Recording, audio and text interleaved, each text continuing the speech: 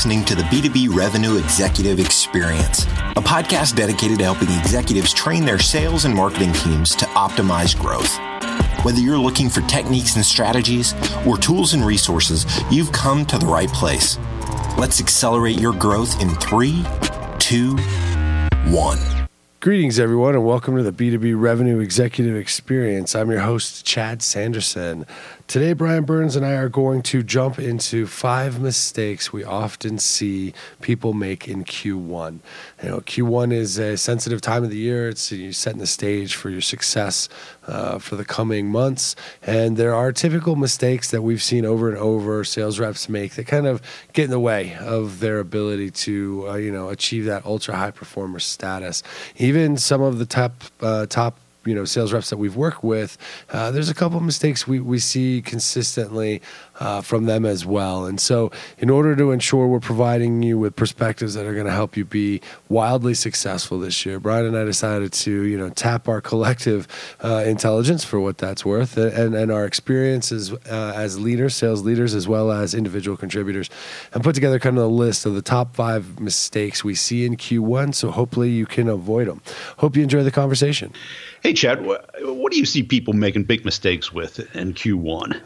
The first and easiest one, and we kind of joked about this before, but I see a lot of reps not leverage or take their sales kickoff seriously, right? It becomes hey, we're going to Vegas, we're going to Dallas for 4 days, or we're going to New York, and the jokes start in December about who's going to get the drunkest and pass out and miss a meeting or whatever.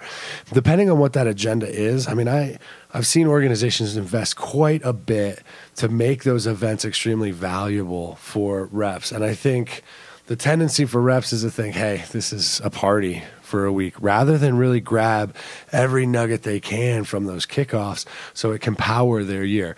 Not only energize them and let them learn and connect with coworkers, but some of the content that companies put out there is pretty impressive. They'll bring in guest speakers, and we've both done that for companies. Kickoffs, you have workshops where you can learn more about the products or test your skills in some kind of new sales approach or something like that.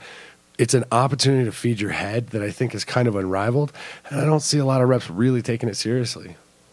Yeah, I've seen it because I've been on both sides of it. I can't tell you, the number of kickoffs that I've sat through as a rep, and in the last 5 years, the number of that I've done, and certainly when you're the presenter up there for a couple of days, it's brutal. But, it is trying to keep their attention. Yeah, well, that's it, especially when you have, hundreds as opposed to, a small group. I love the small groups. When you get, in the hundreds and you're supposed to engage them, it's really hard.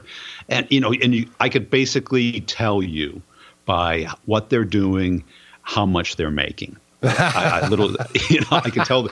Okay, you got the C players who always sit in the back, or playing with their phones all the time. The A players are sitting right up front. They're coming up with questions. They're interrogating you. Yes. They're really trying to get something out of you because, I'm not a comedian or an actor.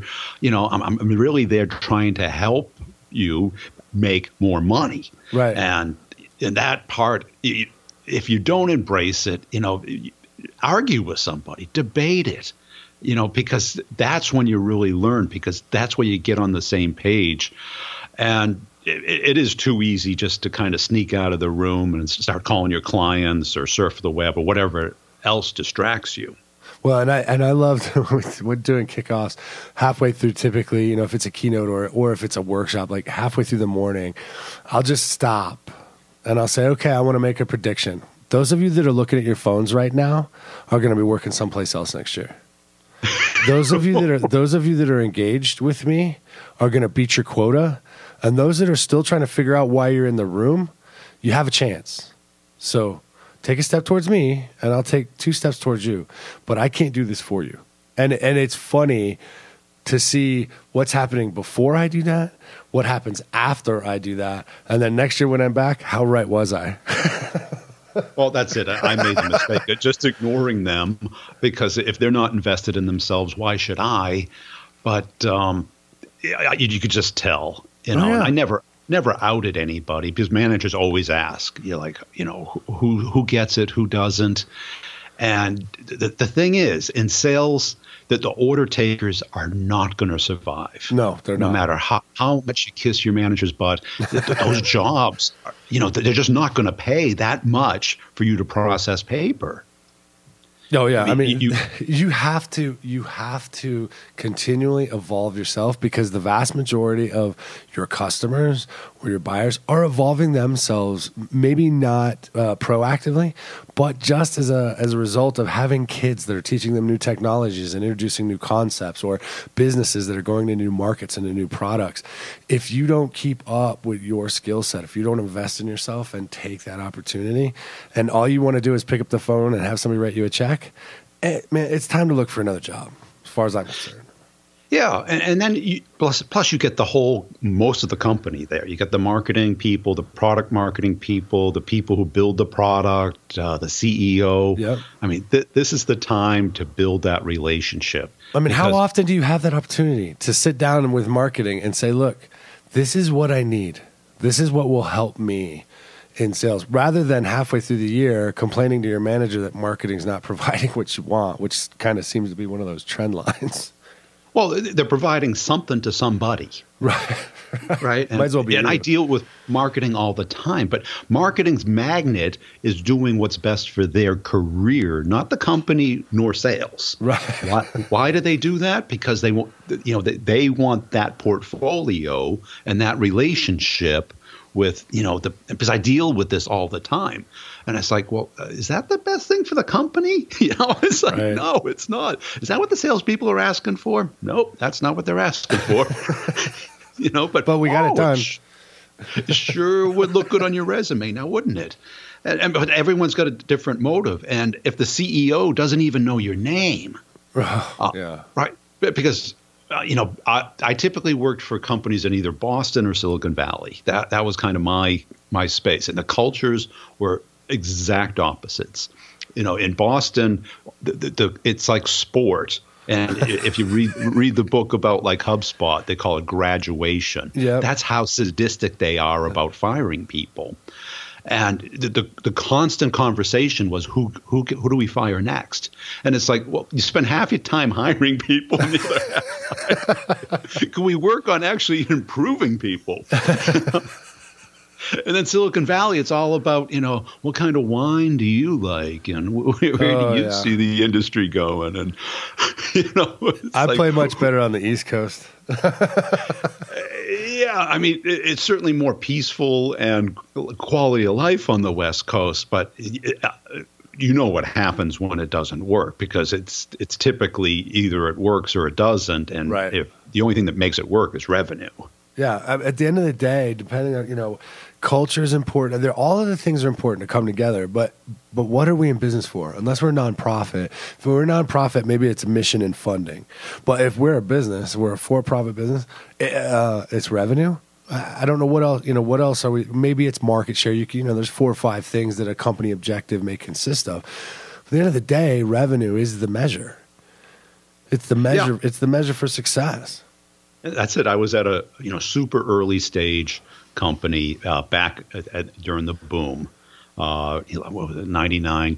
No, it was like right before the bust, around 2000. And the company raised $50 million without a product. Right? Because it was superstar CEOs and all this stuff. And I thought I had it made. I was, the first salesperson they hired. They hired 10 immediately. And it was all MBO based because they didn't have a product. So they were looking for pipeline, and people just made it up. It was like, and then I got the first customer, and they were yelling at me because I dedicated an engineer for a week for free to get the deal. And I go, it's revenue. Have you guys? Now we have an actual paying customer. Isn't that crazy? And they oh yeah, but he spent a week there. It was better than spending it in his basement. Yeah. That's or hanging around me, going out and giving presentations that I could do on my own. But I think the point there is you got to understand the culture. And at the end of the day, the company went out of business, obviously. Surprise. So $50 million was just wiped away. And I had left there right after 9/11 because I go, this place is not going to go anywhere, and I'm money motivated, so I have to go find a real job. But, on the West Coast, you get the kumbaya speech about saving the world and the environment, but at the end of the day, the board of directors and the VCs want money. They want shareholder equity. Yeah. And in sales, you can't get commission on, goodness and saving the world. Yeah, and I think that's perfect. I mean, in terms of mistakes that I see reps make, that's one of them. Forgetting what this is about. Like, it's very easy. I mean, I've been in and worked with clients that have these amazing cultures, right? There's ping pong tables and video games and there's free food and there's yoga and gyms and saunas and all of this stuff, and that's great. I get it, but that stuff isn't free. Right? That culture that you want requires revenue. I feel like I'm doing the Jack Nicholson thing from Few Good Men. It's about revenue. It's all about revenue. And reps have a tendency, I think, sometimes depending on that type of culture, to get caught up in that and forget that really, hey, I made my call, so I did my activity level. Okay. How much revenue did you generate today? Well, none yet, but I'm close. Okay, yeah. The name of the game, understand the profession you're in. It's awesome to help businesses solve problems. You're going to meet some amazing people, and you're going to form some incredible, long-lasting relationships, and that's the spice of life. But the thing that you have been hired to do, is to capture the revenue for the company. I used to tell my teams, like, okay, look, our job is to go get the revenue. Why is our job to go get the revenue? So the company grows, and so that all of the other people in here can live nice lives, pay for their benefits, put their kids through school. We are the engine that makes that happen. So understand, without that revenue, none of that's going to happen. The company's going to shrink, close its doors, whatever. Our job is to bring in the revenue, and have don't kid yourself that it's about anything else. Yeah. I've got a story about that because I worked at one of those companies, and they had the ping pong table, they had a gym, beautiful gym in the building that was solely for the company, and they had free food, beautiful offices, all decorated and stuff. Of course, with venture capital's money, not revenue. Yeah, right. And I was working there, and the new guy started, and he started taking advantage of all this stuff. And I did none of it because I know what happens when you do. And I took him aside. I go, that stuff's not for salespeople. He goes, what do you mean? It's for all the employees. I go, it is. Yeah. But unless you're crushing your number, guess what they're going to tell you? Hey, enough massages. Get on the phone. Right. Yeah. That treadmill, you know what? We could put that up at your desk so you can actually be doing calls while you're on the treadmill. And that's it. I think Q1, we're just naturally distracted, and I've talked to several reps in the last couple of weeks because we get the hangover from Q4 where it's like all of a sudden somebody turned the lights on at 3 a.m. at a particular entertainment establishment. I have no idea. We look at our watch and we're like, isn't it 9:30? Yeah. Where'd all the daylight go? We got to go home. Everyone was so friendly to us. They were so excited we were here. Yeah.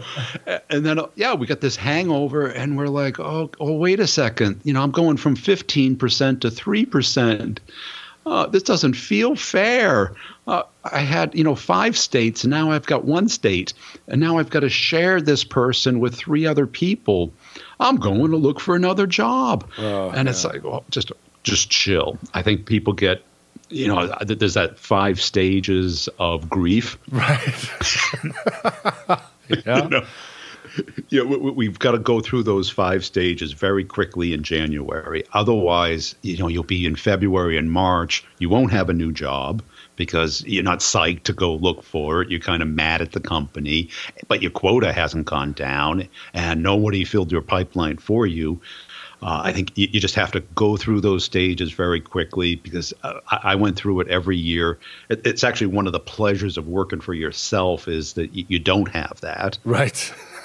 That is nice, right? That is very nice. I don't have that. Wait. You just cut my territory in half and increased my number 2x. How's that work? Hold on a sec. I need a moment. I need to put myself in timeout. Let me go. I don't have that. I know, working for yourself, you're right. But it's one of those things. And if you're in sales long enough, you need to know it's coming, right? Yeah. Have you ever met a rep that was 100% satisfied with a new comp plan at the beginning of the year? Not a one. Not a one. Never. So you're not going to, it's not Christmas. It's right. Not Christmas. And has your comp plan ever been better? No. Unless you're in a dying company. Oh yeah. And then it's not really better. It's just trying to match or handicap what's happening to the industry or the company. Right. And you've seen that happen all the time. But I remember one year where it's like at the kickoff, I was the rep of the year. I got this big trophy. It was my goal. And I'm looking at these people that are a lot older than me, just giving me these scarling looks of why I don't deserve it. And then like the next week, and I was like on top of the world and, going to club and everything. And then I got the comp plan. And it was like, well, Brian, you made a lot of money last year. So we kind of, we're going to put a couple people in your territory. And remember that guy you hired and trained as your sales engineer? He's really good. We're going to allow a lot of other people to have access to him. And I'm like looking at this and I'm like, oh, and you mope around, but that doesn't serve any purpose. No, it accomplishes nothing. You call all your headhunters and they're like, yeah, there's plenty of jobs out there. Oh, then you go I haven't talked them. to you since last January. And any recruiter who's worth his weight should be calling every good salesperson now. Without right? a doubt. They should be pounding the phones for sure. Yeah, because they got a hungry audience. The problem is the company you're going to, you're starting from scratch. You're getting somebody's leftover territory, right? Because they're saying, okay, what are you willing to give up? And it's like, Alaska. Yeah, Alaska's not. You can have that. Hawaii too. I'll give you Hawaii. You can have that one too. I mean, I might like to go there, but I'm not going to generate a lot of revenue from it. The comp plan stuff, it's always kind of like whack-a-mole. Right? It's like a game of whack-a-mole. You blow your number out, and then the next year they try to put together a comp plan or restructure territories or resources so that they can keep you in this imaginary band that a CFO somewhere thinks a sales rep should be in, not the one you were in last year. And then you got to pop up and pull it off again this year, pop out of another hole, and they try and smack you down with the next comp plan. It always infuriated me. It does, and I've had a couple of managers that protected me, but that is the norm, and I think you have to get used to it. It's part of the profession. You have to say, well, I'm still making as much as a surgeon, with the education of a plumber. That's awesome. The plumbers I'm totally stealing that. were more educated than me. Hey, I finished in the bottom 10% of my high school class. I always say that, there's somebody on death row that did better than me.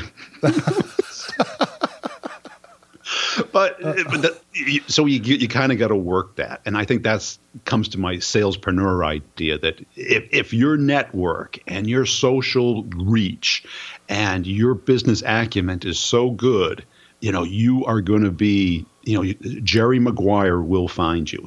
Somebody who will put you in the right spot, and you'll have lots of choices. If you're an order taker, you've got to just take what you're given.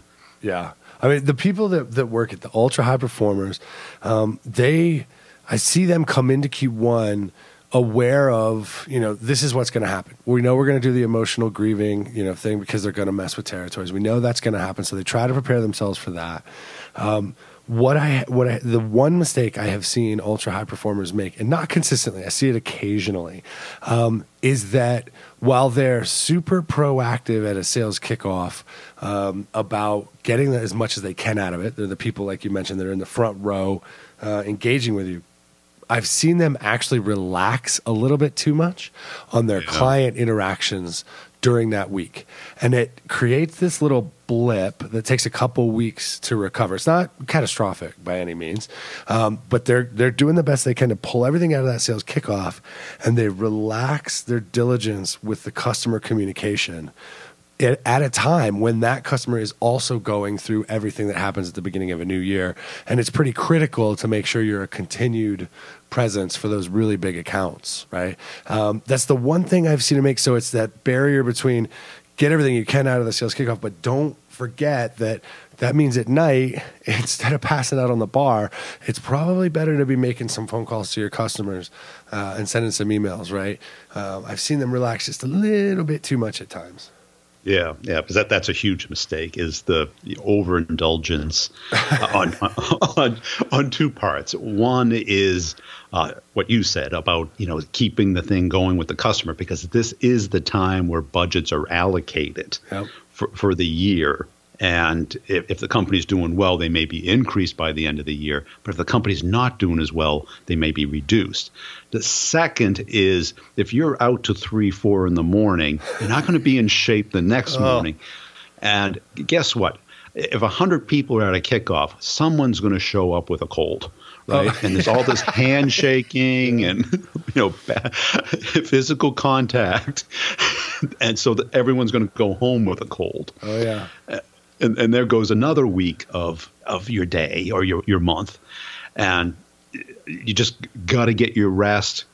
Bring TheraFlu, bring those little handy wipes. I mean, I've never. I will speak from the voice of experience. I have never in my career figured out how to be out till 3 o'clock in the morning and ensure. And I've tried, folks. I've tried. I've never figured out how to do it and then be ready to rock and roll at 7 a.m. and maintain it all day. Like, I can show up at 7 a.m. or 8 a.m. for a meeting, and I'm good for a couple hours. But then I don't know, the world gets kind of fuzzy. Everything goes a little bit gray. Everybody seems to mumble, right? You've got to take care of yourself. And that's another mistake I think we see a lot of reps make. And it's one, I'll be honest, I struggle with, right?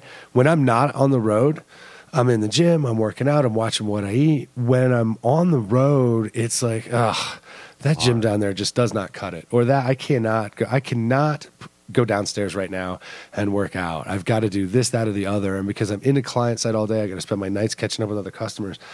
If you don't take care of yourself physically, watch what you eat, work out, do some type of exercise, you're going to pay the price. You're going to pay the price because sales is a mentally and physically demanding profession. It is, yeah. And like 5 years ago, I really changed my diet. So I do like this green juice every morning. I love the NutriBullet. Well, the thing is, how do you do that on the road? That's just it, though, right? At home, it's awesome. You just throw all the greens in. Because anybody see a picture of me, you'll know I'm not really a vegetable guy. But I get the vegetable. I'm a cookie guy. I get the vegetables. I get all my vegetables, all my fruits right there in one drink. It's awesome. But on the road, I don't know. I don't know if I could. No, it would just take me more time to go to the grocery store, run down to Whole Foods, and travel with my NutriBullet. Yeah. I just don't know that I can be that guy. No.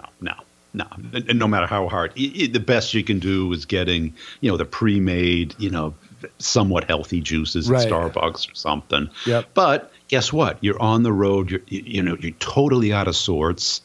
You're out of your routine. And you probably want some kind of emotional energy, physical energy. So you're going to eat sugar that you typically don't eat. Right. More caffeine than you typically take. And then guess what? At night, what do? You drink more than you normally would drink. Yep. And I still remember one kickoff. This guy, did backflips to get into sales. He wanted a sales job so bad. Okay, the first kickoff meeting he goes to as a sales rep, he stayed out all night. He walks in 2 hours late. And the VP of sales literally calls him out. He says, out in the hall in front of everybody, and reamed him. Oh. And the guy came in, I had to have been crying. A grown man was crying. It's not a game, right? It's not a game. Sales, it's amazing how many people think sales is a game. Like, I want to get into it because that sales rep's driving. Look at this beautiful Mercedes, or or all of those cliches, right? All of those cliches that go in it. Sales is a discipline, and it is a demanding one because a lot of the variable of your job are things that you have to be prepared to respond to. How's a customer going to react when the product shits the bed, or the demo craps out, or invoicing. Like I've had to deal with irate customers because it didn't like the way they were invoiced, and that's all just to maintain the revenue stream. Right? It is a demanding and it is a discipline. I think a lot of people forget that. It requires a level of professionalism. I know, folks, it sounds odd for me to use that word, but it requires a level of professionalism and commitment to the discipline in order to be successful, and quite frankly, out of respect for the other people that got their asses in the room at 8 o'clock. Yeah. And the other thing is the whining. You have all the right to feel that way. But expressing it to the other reps and becoming known as the whiner or the water cooler person, the gossip, yeah. that is just because everyone starts to buy into it, and you see these people because they all hang around together, yeah. And believe me, every manager sees that, knows it, and you're on the short list if you are expressing that or becoming that whiner, no matter how bad the product, the comp plan, the territory. Yep. Keep it to yourself because your manager will respect you and will try and accommodate you if you're good. Right. The last thing, when I was a manager, an A player, I would do anything for. And it's often said, you don't hire A players, you rent them. Yes. Yep. Right, because they can go anywhere. So they will get what they want. The order takers, the manager wants them to go. And if you might, getting a terrible comp plan or terrible territory might be a little hint. So why did I get such a crappy comp plan? So where's Alaska? Yeah. How do I get there?